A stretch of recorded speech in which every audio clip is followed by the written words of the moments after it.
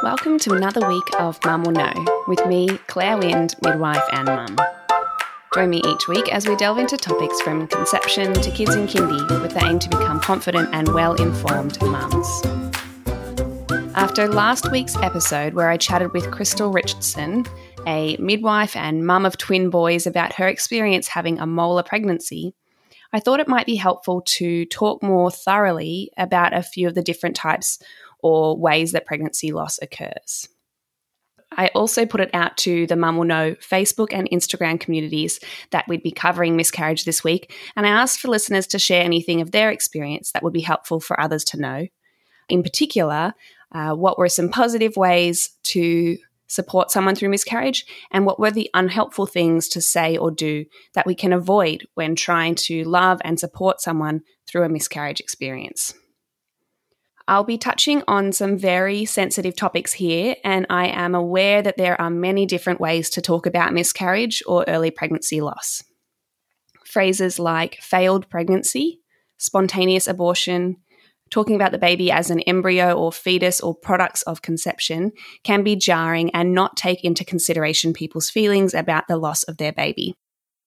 So I apologise if I refer to or describe some of these experiences with words that you find difficult to hear, but I'll try to be as sensitive and caring as possible.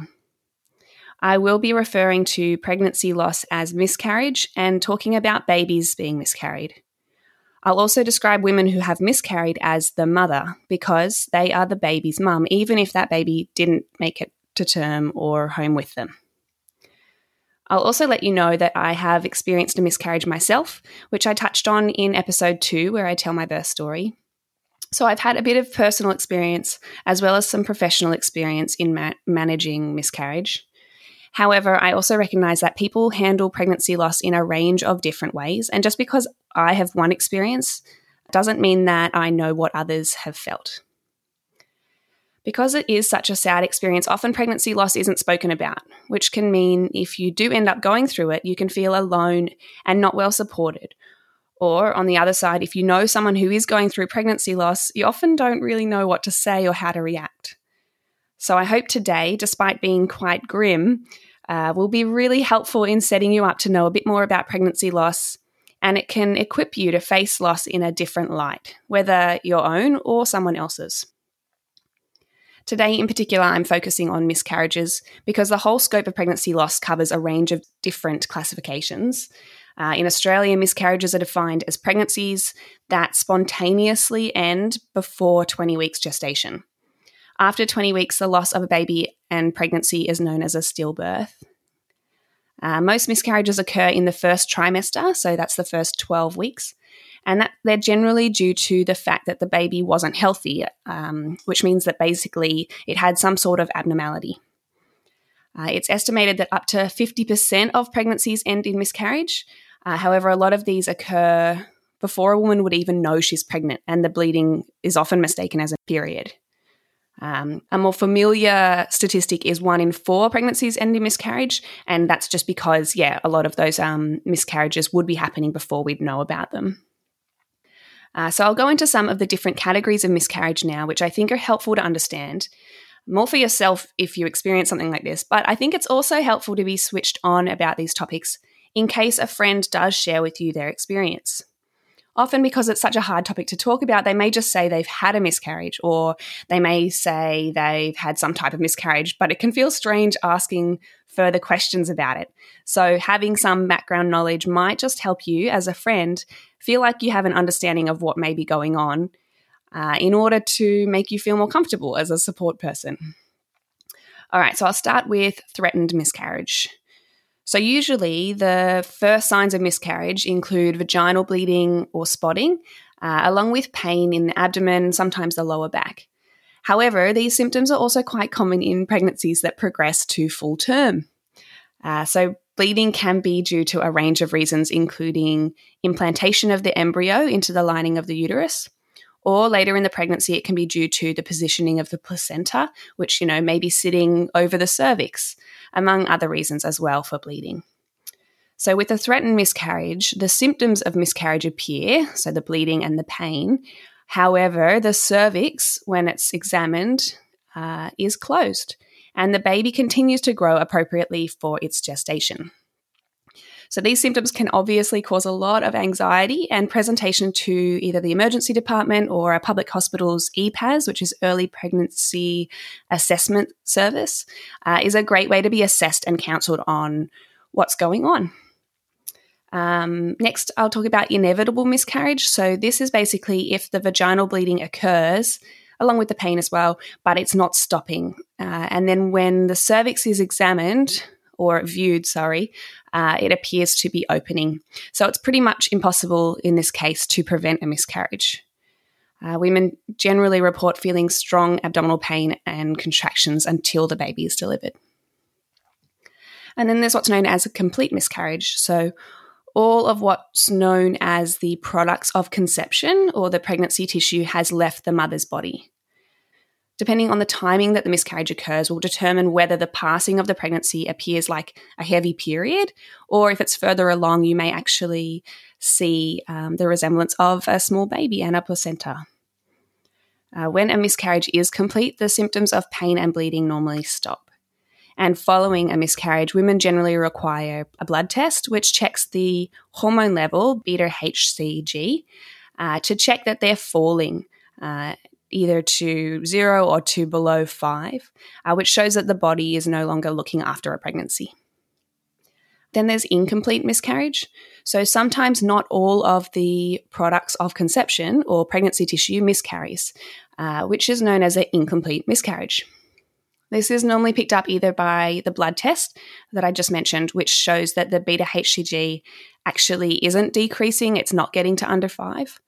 And symptoms of miscarriage may continue, like the pain and bleeding. Because the uterus still contains some part of the pregnancy, the cervical os, or the opening, remains open, which can increase your risk for infection. To diagnose an incomplete miscarriage, an ultrasound may be performed, which can identify retained products. And from here, a woman can choose to either wait for the rest of the pregnancy to miscarry, often while taking oral antibiotics to prevent infection, or she may be offered a D&C, which is a dilatation and curettage. And that's basically a surgical procedure under a general anesthetic. It's quite a short operation. It usually is just 3-day surgery, and it's where an obstetrician enters the uterus through the cervix and scrapes the internal lining of the uterus, meaning that anything that's left there will be scraped out. The uterus can then clamp together and return to the pre-pregnant state, and the cervix can close up again. Again, following a D&C, blood tests will be performed to ensure then that the beta-HCG hormone is now falling and shows that the body recognises there's no pregnancy anymore. The next category I'll touch on is missed or silent miscarriage. So this is the type of miscarriage I actually experienced before falling pregnant with Rupert. Basically, a missed miscarriage is one where the woman doesn't experience any physical symptoms of miscarriage, so like the bleeding and the pain, even though the baby has actually died. It means that the baby or the products of conception remain inside the uterus. And as you can imagine, if you're not experiencing pain and bleeding, you tend to just keep on tracking through the pregnancy thinking that the baby is growing normally. You then attend either an ultrasound, in my case the dating scan at 8 weeks, or a doctor's appointment expecting everything to be normal, but then they go to listen to the heartbeat and no heartbeat is found. Often because it's early in the pregnancy and checkups are fairly spread out at that point, the baby can appear far smaller than you'd expected for how far along in the pregnancy that you think you are. In my case, I went along to the dating scan expecting to be about 8 weeks, but the baby was only measuring just under 6 weeks with no heartbeat. Depending on how early in the pregnancy it's discovered, it will be diagnosed as a miscarriage or not. And in my experience, because it was so early and I hadn't had any previous ultrasounds, they didn't want to confirm a miscarriage and instead thought that maybe my dates were wrong, the LMP, as I mentioned in episode 1, that maybe they were off.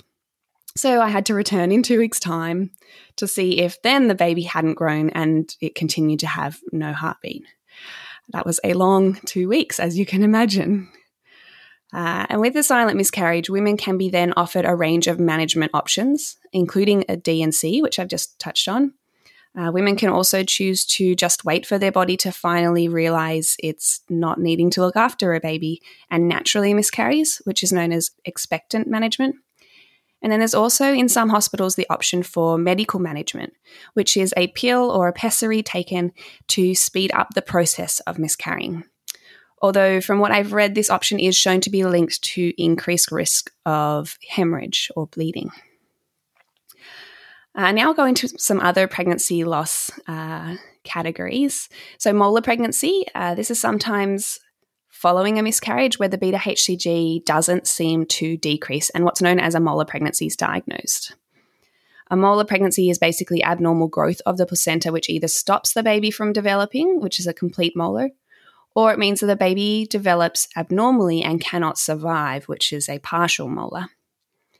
A molar pregnancy appears in the same way that a regular pregnancy does, with early pregnancy symptoms because of the rise in beta-HCG. And unfortunately, this pregnancy is always going to end. And once a molar is diagnosed, it needs to be removed from the uterus, which is usually done by a D&C. In some rare cases, a molar pregnancy can cause a rare cancer to develop where chemotherapy will be required to manage it. Obviously, this is quite serious, so not only is the woman losing a pregnancy, but there is the added stresses associated with potential complications.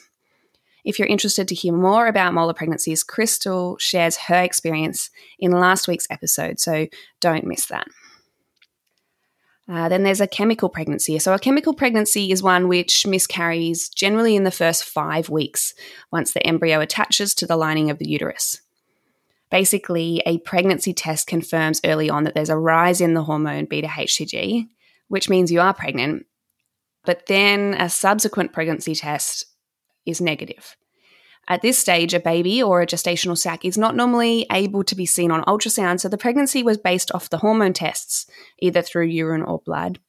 And despite the fact that this occurs early on, it can still be just as devastating if you've had that initial positive pregnancy test to then only a week or so later have a negative test. Also, because a chemical pregnancy occurs so early on, many women may not even know they are pregnant, as the miscarriage can appear like a period. Ectopic pregnancies. So an ectopic pregnancy is pretty uncommon. It's where a fertilized egg implants outside of the uterus, and it's most often in the fallopian tube, which is part of the pathway from the ovary to the uterus. It's very serious and it can be life-threatening, as the growing pregnancy can cause a rupture of the fallopian tube and then internal bleeding. Even with an ectopic pregnancy, the uterus undergoes the same changes as a normal pregnancy, so women may experience the same early pregnancy symptoms. Prior to rupture, an ectopic pregnancy may look similar to miscarriage symptoms. However, if a rupture occurs, most women will experience severe pain and often signs of shock due to internal bleeding. So they are some of the classifications of early pregnancy loss or miscarriage. Obviously, I've really skipped over each of them, only touching on the surface of what's going on. So if you're really interested to know more, definitely do some more reading. But I do hope this has been helpful getting an idea of how many different miscarriage experiences there are. And of course, every woman is going to experience each of these differently as well. So there's no stock standard. In terms of why miscarriage has occurred, I touched on it a little bit at the beginning, but basically often it's hard to produce any answers or reasons for miscarriage. There also tends to be minimal investigation into why a woman's experienced a miscarriage unless she's experienced 3 or more consecutive losses. That's when the doctors will start really investigating what's going on. So the most common reason for miscarriage is due to abnormalities with the embryo, whether that's genetic defects or chromosomal abnormalities, which make the baby not able to continue developing or survive. It's also understood that miscarriage is more common for women of advanced maternal age, so that's women that are 35 or 40 years and older. And research shows higher rates of miscarriage among women who have infections, things like rubella, herpes, bacterial vaginosis, among others. And also higher rates are found in women who have some specific autoimmune diseases. Other known causes of miscarriage, and unfortunately for recurrent miscarriage, is uterine abnormalities. So these include things like fibroids and also anatomical differences with the uterus. So things like different shapes, like a bicornuate uterus where there's a septum, which makes it hard for a baby to grow. Now, I think it's so important to talk about the emotional effect pregnancy loss has on women, their partners, and their families.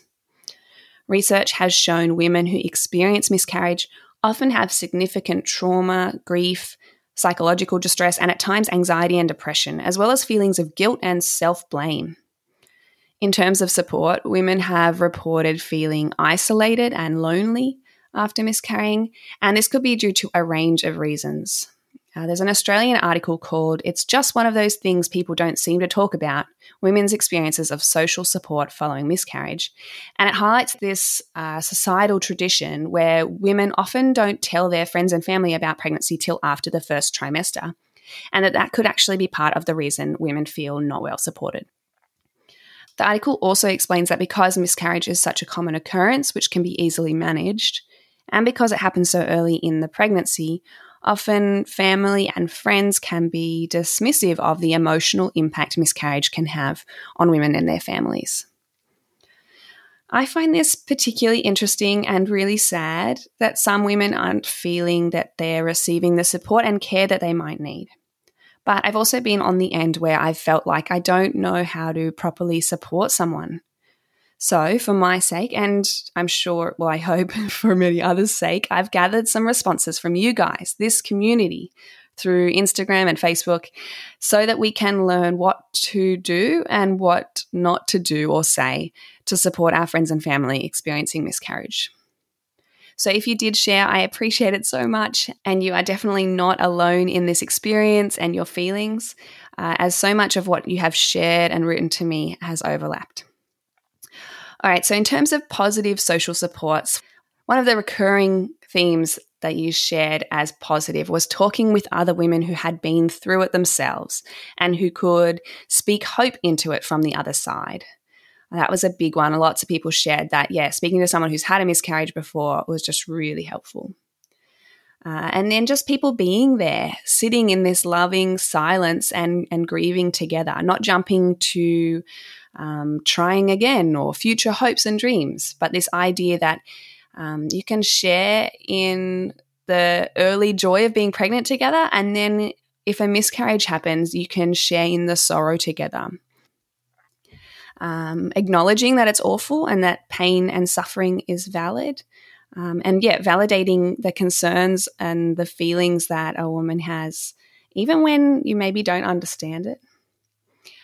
Physically, hugs, food, flowers, cards, care packages, teas, things that prioritize self-care and encourage physical healing for the woman who's gone through loss. And acknowledging those medical procedures and physical recovery that actually is hard as well. It's not just emotional. Texting in and saying that you're thinking about them, but not being overly intrusive. And things like saying, "I'm sorry for your loss," or "let me know if you need anything."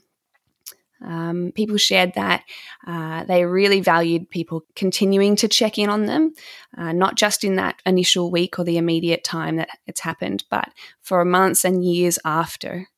And remembering the anniversary of the loss or the due date, people acknowledging that that baby did exist is really important. A few people shared about special mementos that remind them of their baby. So you could maybe gift something if that's something that a woman or a family might need. People have planted trees in honor of the baby passing, or have jewelry with like little charms on it that reminds them of the life that baby had, however short. And people also suggested that recommendations of books or contacts or resources about miscarriage would be really helpful. One woman said, "I was desperate to relate with someone and understand my feelings and emotions." Another woman shared that the midwife from the hospital checked in afterwards by phone, and that was really helpful. And others shared that talking with a GP about grief and how you're coping was actually really significant as well. And then there are the physical resources like Pink Elephants, Bears of Hope, Panda, Beyond Blue, and the Instagram community.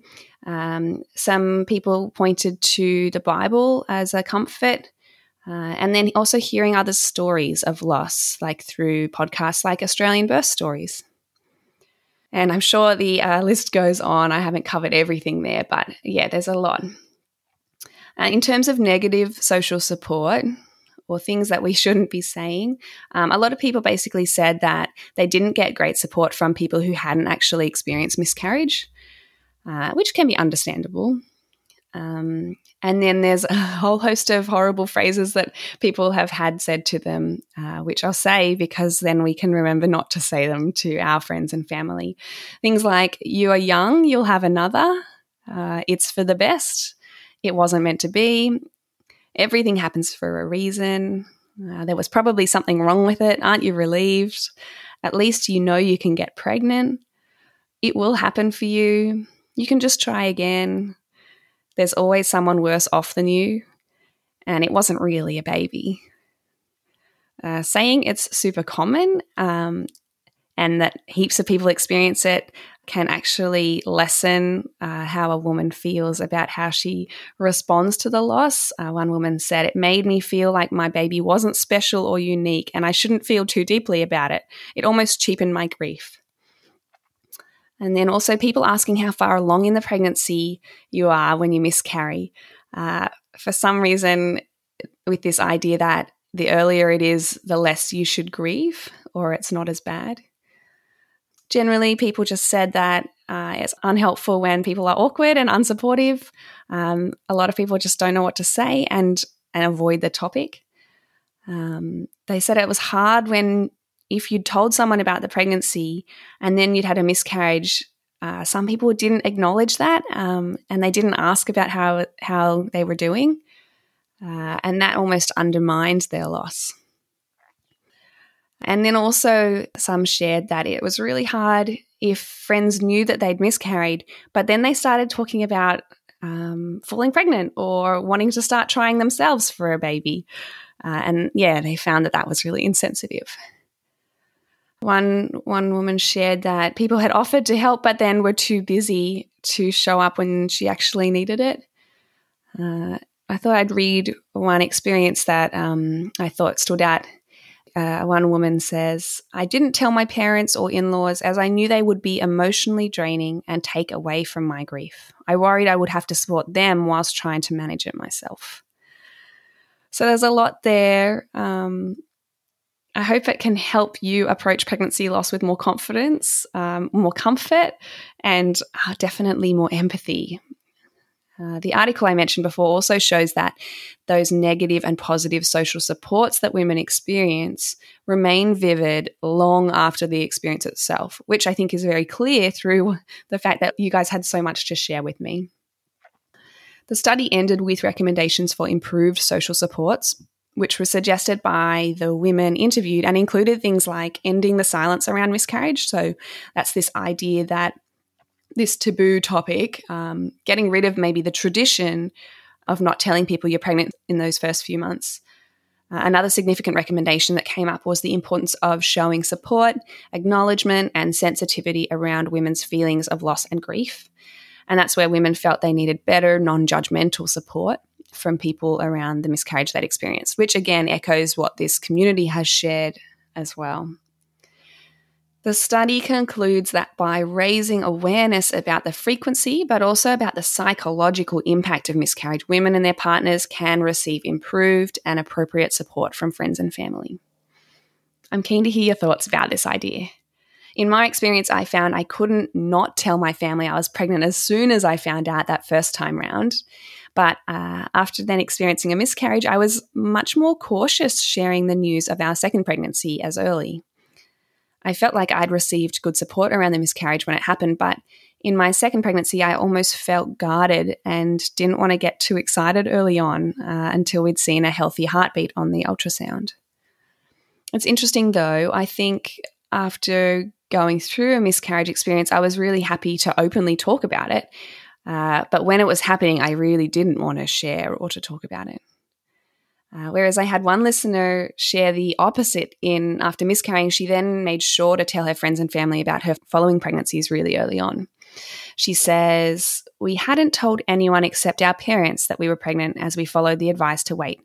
But then when we did miscarry, we wanted those close to us to know so they could support us. I remember calling my brothers and saying I was pregnant, but now I'm not, which was strange. After that, we always told close friends and family early because we knew we'd want them to support us if it happened again." What's your experience been? Even from reading this study and hearing your responses and experiences, I'm challenged to think about when we have another baby, would I be more likely to share the news of the pregnancy to more people early on? Anyway, I hope this episode hasn't been too grim and that it has created, a bit more understanding and awareness around miscarriage. If you want to let me know your thoughts, I'd love to hear from you. Contact me on Instagram and Facebook at Mamuno. And if you've enjoyed the episode, please share it around and give the podcast a positive review and rating on Apple Podcasts. Have a great week, guys.